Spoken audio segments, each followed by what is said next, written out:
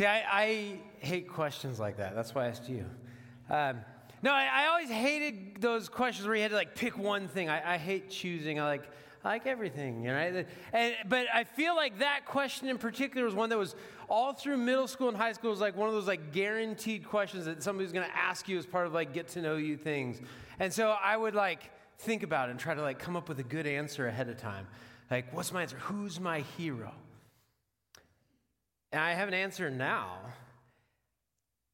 And part was that all growing up, I love stories. I love hearing the stories, and I love tall tales.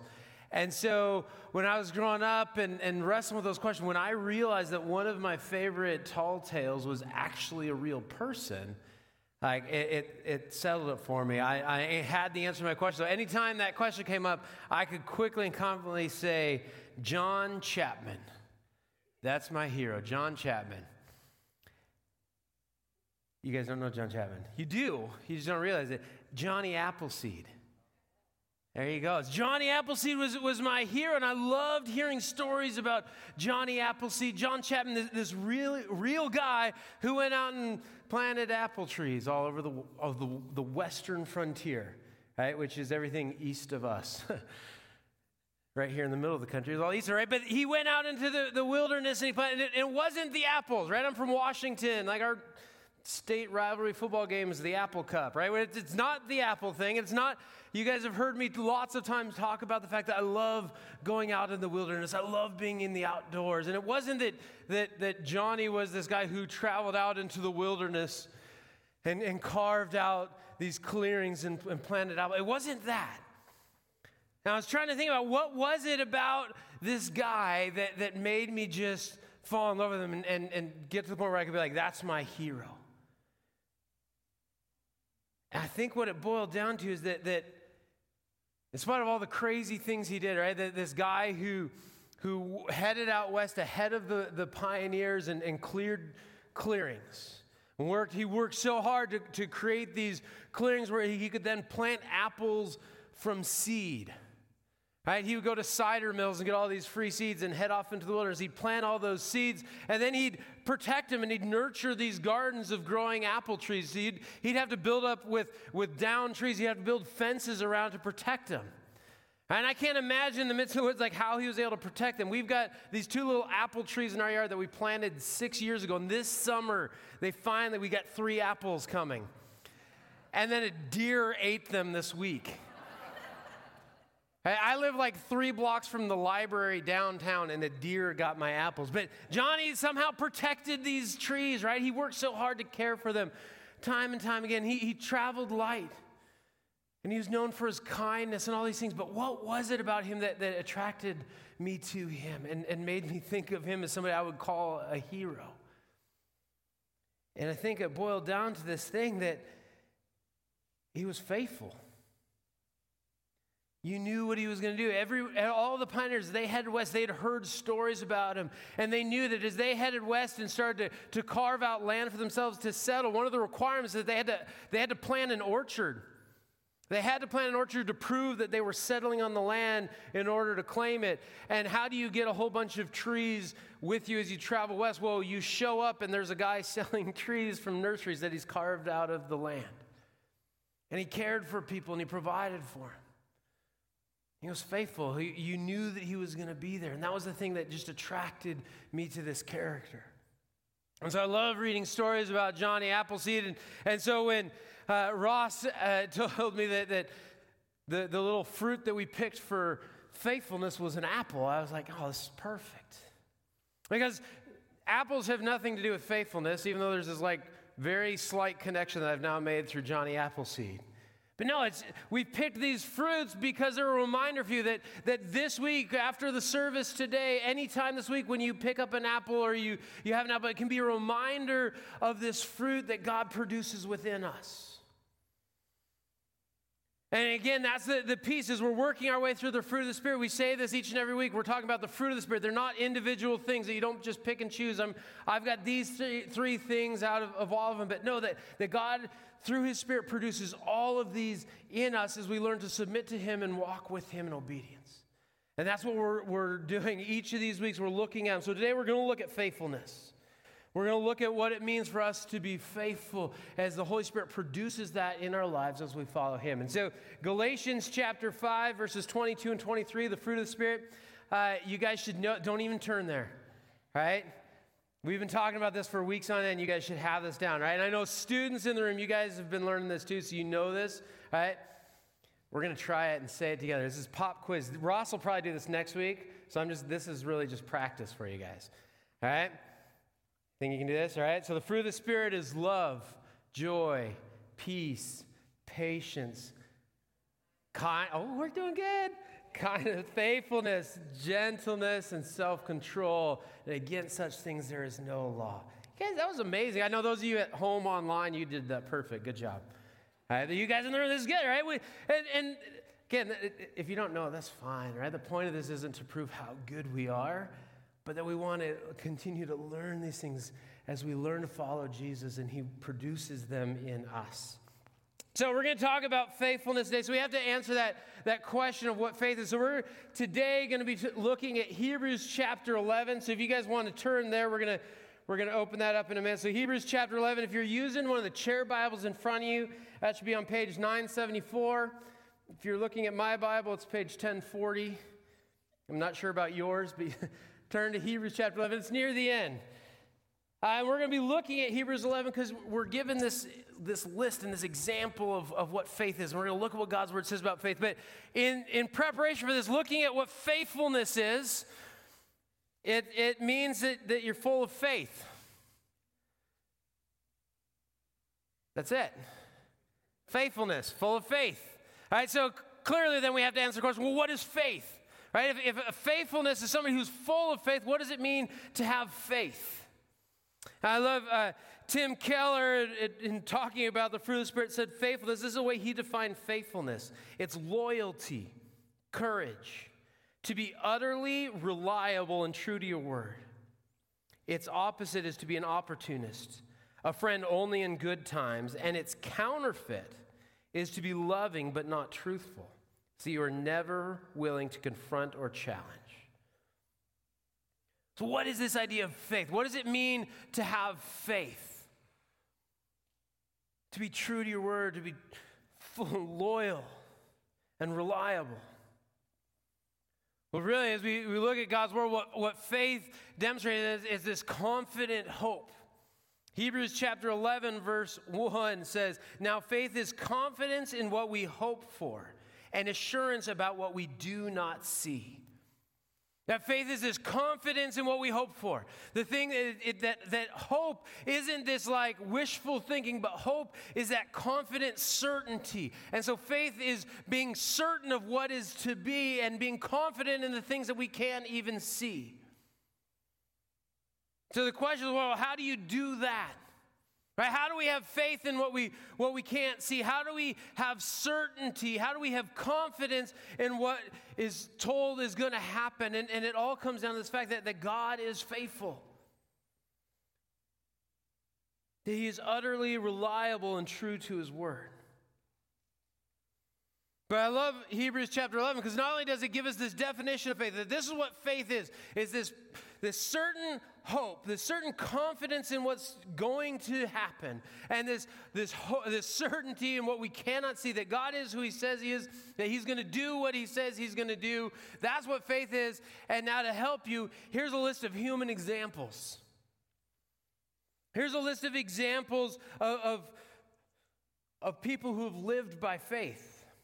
And really, Hebrews chapter 11, the rest of it, starting in verse 4 all the way through chapter 12, verse 1, we get this whole list of examples. And I love it in chapter 12, verse 1, it starts out, it says, "Since we're surrounded by such a great cloud of witnesses." Here's the example of all the people who have gone before us, who have set an example for us in faith. And then it starts to go through them. By faith, Abel brought God a better offering. By faith, Enoch was taken from this life so that he did not experience death.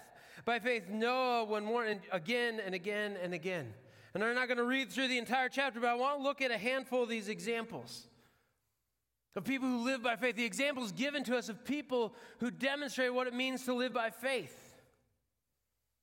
So starting in verse 7, by faith Noah, when warned about things not yet seen, in holy fear built an ark to save his family. God tells Noah to build a giant boat. And what's Noah do? He builds a giant boat. Day by day, year by year.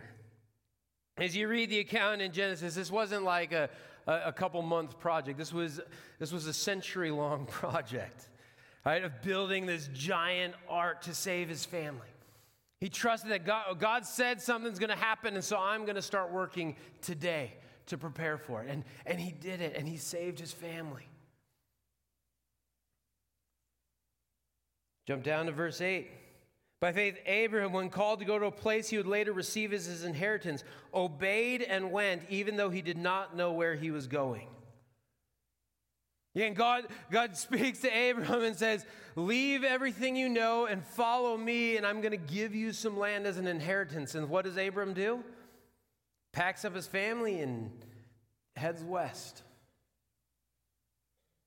He put his faith in action and he obeyed. And he trusted God. Sarah, his wife. By faith, even Sarah, who was past childbearing age, was enabled to bear children because she considered him faithful who had made the promise.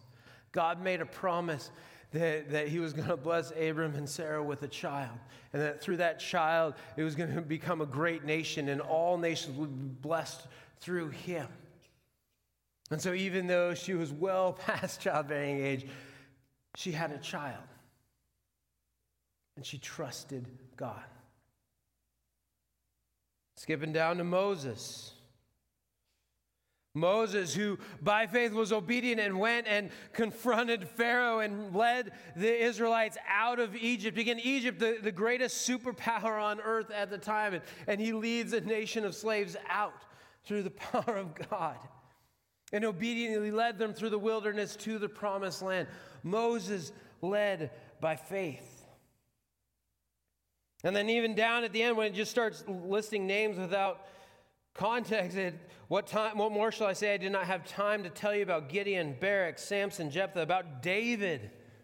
David, a man after God's own heart, the youngest boy, the shepherd boy become king, who faced Goliath, who led Israel to its greatest point of power and influence, a man who loved God with all his heart. He walked by faith. So name after name after name, we're given examples of faith. People who lived out what it means to be faithful. But here's the problem. As we look closely at this list, we're given this list of people who live by faith, but when we look closely at it, here's the problem we run to. Every single one of these examples are flawed.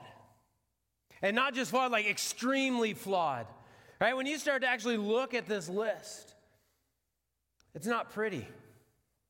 So again, just looking at the ones that we already pulled out. Noah, the faithful man who built the ark, who obeyed and saved his family and all of humanity. Genesis chapter 9, he's a drunk. What's the first thing he does after he gets off the ark? He plants a vineyard and gets drunk. There's our faithful hero. What about Abram? Faithful father of the nation. The man who obeyed God and went where he told him. Genesis chapter 12 and Genesis chapter 20, we see the example of here's a coward. When fearing for his life, he lies and says, oh, that's not my wife, that's my sister. I'm afraid you're going to kill me, so just take her. He's a coward. Sarah, the lady who trusted God and was able to have a child. Read in Genesis chapter 16, and we see a woman filled with pride. That even though God made a promise, when she doesn't see it coming in the way that she expects, she says, well, if God's not going to do it, I can do it. She takes matters into her own hands. She takes her servant and gives him to her husband and says, we're going to do God's will our way. We're going to make it happen. Jacob. Hard to pick which one, but I just picked Genesis chapter 27, which is the story when he deceives his father to get the birthright. But his entire life, as you read the story of Jacob, here's a liar. Couldn't trust a thing he said. And here's the man whose name gets changed to Israel, and he's the father of the nation. Moses, the faithful leader of Israel. Read Numbers chapter 20, when he gets fed up, he just loses his temper and he gets angry. He takes credit for God's miracle, and instead of obeying God, he hits the rock and brings water out and disobeys God and just loses his anger. David, the man after God's own heart, the faithful king. Again, read 2 Samuel chapter 11. We see an adulterous murderer. And if you want to have more fun, read to the end of his life and see David's failure as a father and the mess that his family became because he didn't do what he was called to do as a father.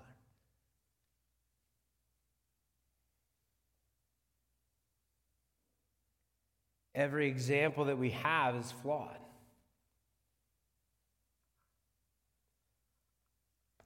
Didn't mean to make this morning so somber. Sorry, guys.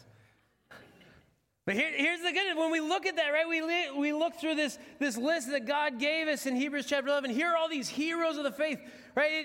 They're faithful men and women, but they're flawed.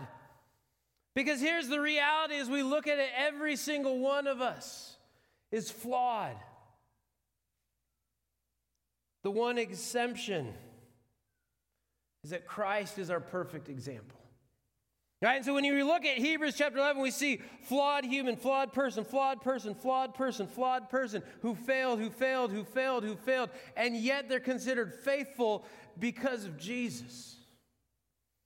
Really, Hebrews chapter 11 is a resume of God's faithfulness in spite of flawed people, in spite of humans who were unable to do what God called them to do. God remained faithful, and he redeemed, and he restored, and he recovered time and time and time again. As we read through all of the Bible, it points to the faithfulness of God in spite of our shortcomings, in spite of our failure. And this whole thing wraps up as you read to the end of this list and we get into chapter 12. Since we're surrounded by such a great cloud of witnesses, look what it says in verse 2, Hebrews 12:2. Fixing our eyes on Jesus, the pioneer and perfecter of our faith. For the joy set before him, he endured the cross, scorning its shame, and sat down at the right hand of the throne of God. Jesus, the perfecter of our faith. He went to the cross for the joy set before him because of what he knew was going to be accomplished.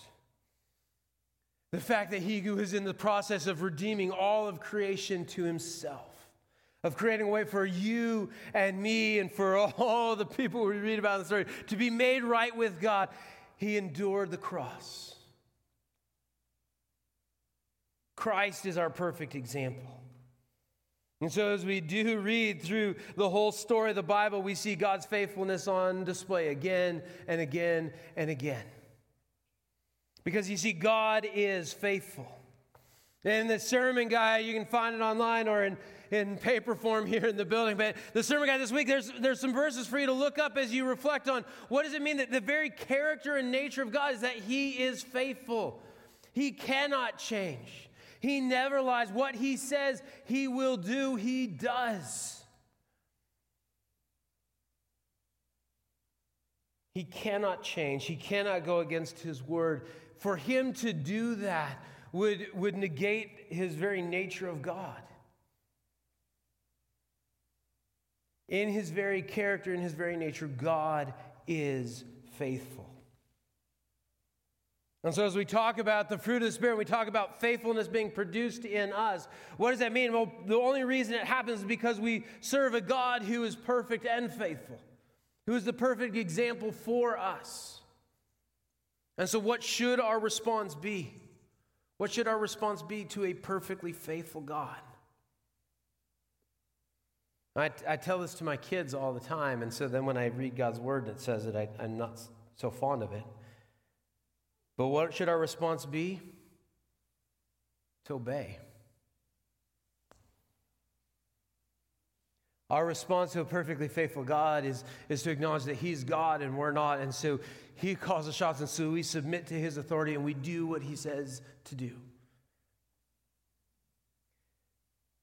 And we recognize that we can be faithful because He is perfectly faithful.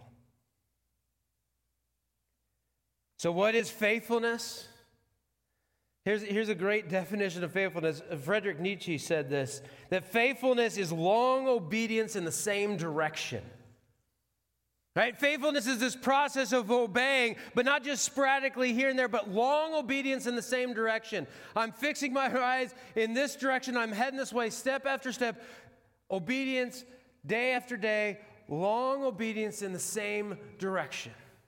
It's what we're called to be, and we're faithful not because of our own ability, but because it's shown through us as we surrender and submit to God. Now, here's the encouraging thing, is that we look at the fruit of the Spirit, that it is faithfulness, not fruitfulness. We're not judged on our ability to be productive and effective. We are called to be faithful and obedient. We're not called to be perfect. We're called to be faithful. Again, long obedience in the same direction. Now, here's the good news in all of this, is that we cannot do this on our own.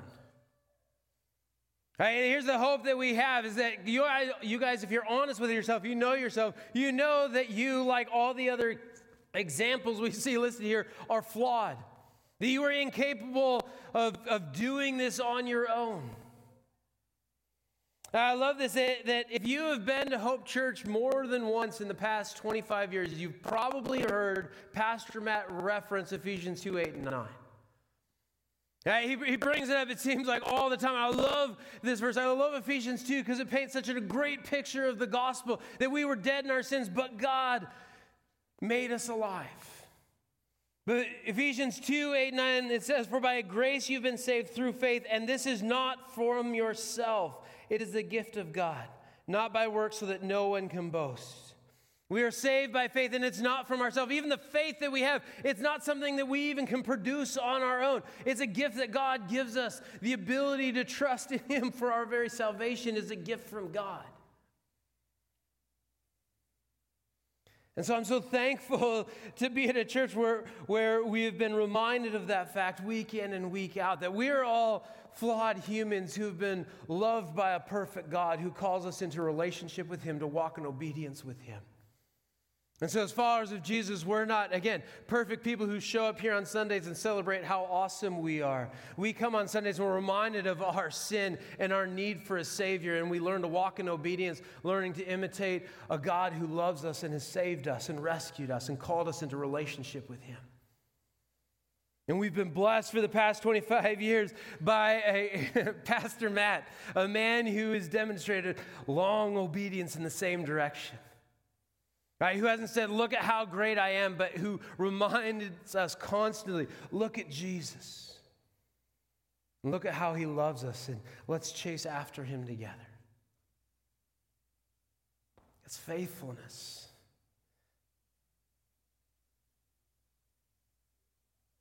The fruit of the Spirit is what God produces in us as we learn to walk in step with Him and allow Him to work through us.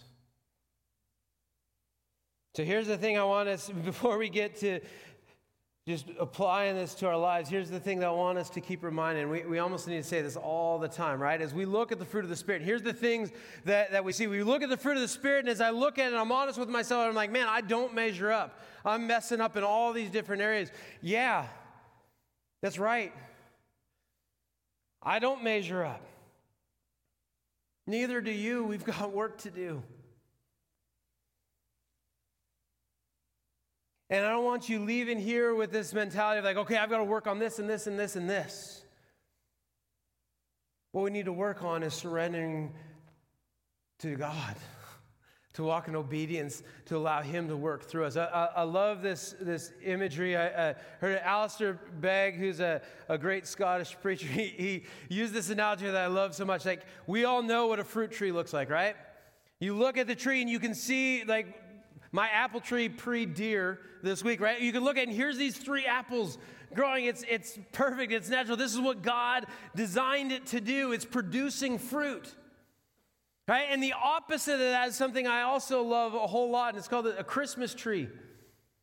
Right? And every year we go out and we cut one down and we put it up in our yard, we put it in our house. I don't know about you. All right, we put it up in our house and we cover it with all these like little knickknacks that we've collected over the years. And I love Christmas trees. They're wonderful. They're beautiful. We should stop talking about Christmas because it's June. But here's the reality. You can look at those 2 trees and you can tell which one's genuine and which one's a fake. And here's what I don't want you to do. I want you to leave here think about, I need to add all these things to my life because I don't look like everybody else. I need to be this counterfeit. I need to start acting more kind, or I need to go out of here and I need to be faithful so that people know what. No. We need to go and surrender day by day. Because again, here's what it boils down to. The best we have to offer on our own is nothing. And so we show our faithfulness when we do what God says. It all comes back to obedience. And the same thing is true of all the fruit of the Spirit, that as we walk in obedience and submission to the Holy Spirit, he produces these things in us. And it's as simple as taking the next step. Oftentimes we think about this end game of, to be faithful means this, and so how do I get there from here? It's just, what's the next step of obedience? You can ask that question, God, what's the next thing that I need to do in order to follow you? What are you calling me to obey you in right now? And then the obvious follow-up question, God, help me do it. Because on my own I can't. God, help me to obey. And as we obey, as we walk step in step with the Holy Spirit, he will begin to produce within us the fruit. So let me give you a couple of simple first steps. Right? And hear me closely. When I say simple, I'm not saying easy. These are simple but very hard things to obey from God's word. Love your neighbor as yourself. Okay, we live in a culture that's always telling us to love ourselves, and that's great, but we're to love our neighbor as ourselves. So as much as you love yourself, make sure you're loving the people around you, and then have fun reading in God's word to define what your neighbor is, because it's everybody. And if you want to get specific, here's another one. Love your enemy. How about this one? Forgive one another. Deny yourself, take up your cross and follow me. What is it that God's telling you to do that you need to obey in? What's that next step of obedience? Because as we look at the people around us, we look at other people who are examples of people who are chasing after Jesus. They're not perfect. They didn't get there on their own. They're taking another step of obedience because on their own, in their own ability and power, they are flawed humans just like you and me. They are sinners who needed a Savior to rescue them. And they're learning to walk in obedience to him. Guys, imagine what this would look like if we did this as a church. We learn to walk in obedience day after day. If each and every one of us take another step of obedience, we're not perfect. We'll never be perfect. But as we do that, people will begin to take notice. And not take notice of us like, wow, what an amazing church. They're such great people. Their pastors must be awesome. No. Look at Jesus. The best I can ever be and the best I ever want to be is a mirror that reflects the goodness of God to the world around me. My desire is for all of us to do that, to chase after Jesus. And as we do, guys, our culture has set a bar really, really low in this area of faithfulness. What would it mean that if we became people who the Holy Spirit produced faithfulness in? Man, we would be the best husbands and wives. We would be the best examples of marriage, that people could see Jesus as they see the way that we love one another. We would be the best friends. We would be the best employees, the best employers. Right? Constantly pointing people to Jesus. It's not in my own ability. I'm learning to walk in obedience and submission to the Holy Spirit who has called me to himself. I'm learning to walk in obedience to a God who loves me and who is perfectly faithful.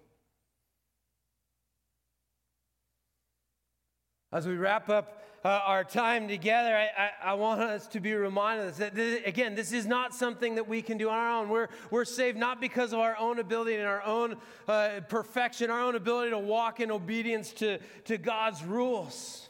I know we're saved by a God who loved us and who died in our place.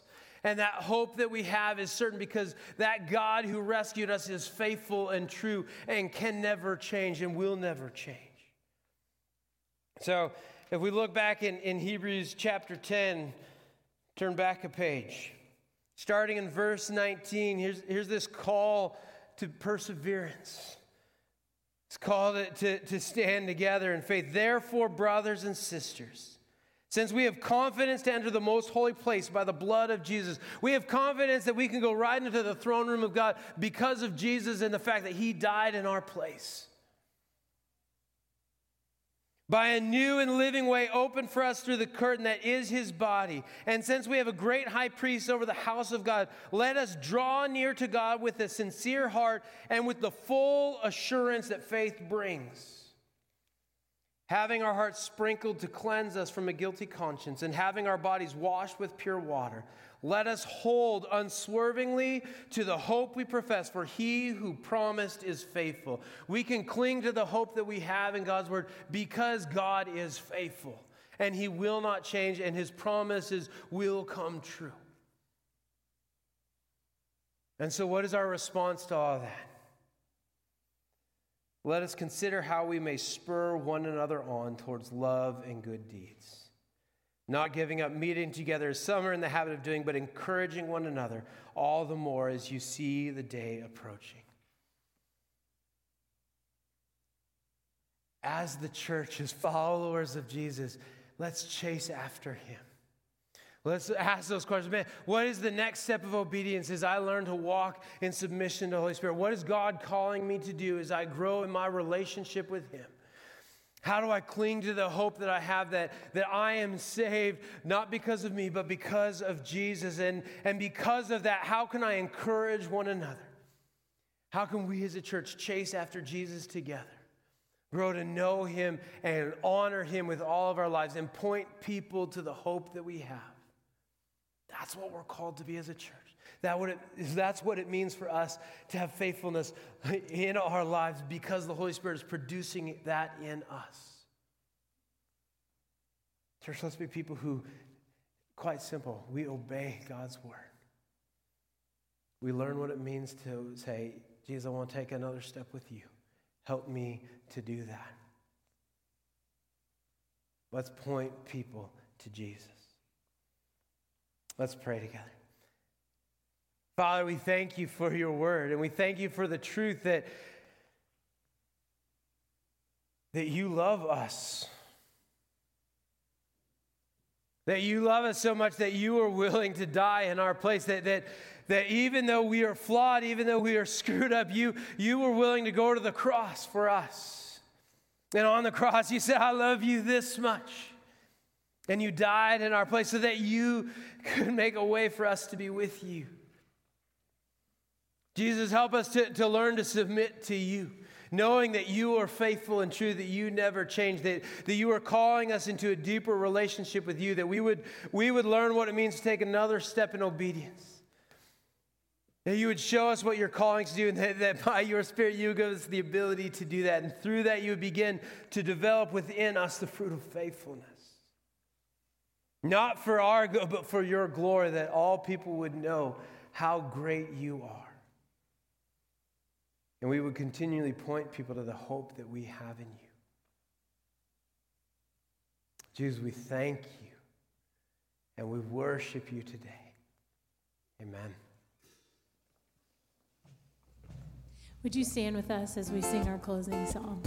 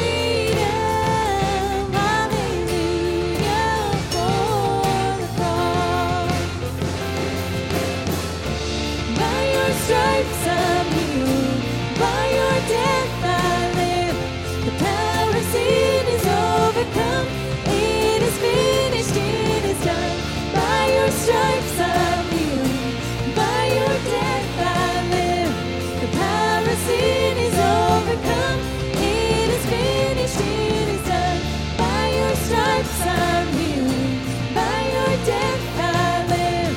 The power of sin is overcome. It is finished, it is done. By your stripes I'm healed, by your death I live. The power of sin is overcome. It is finished. Hallelujah. Thank you, Jesus. I was a prisoner, now I'm not. 'Cause with your blood you bought my freedom. Hallelujah for the cross. Hallelujah. Thank you, Jesus. I was a prisoner, now I'm not. 'Cause with your blood you bought my freedom. Hallelujah for the cross.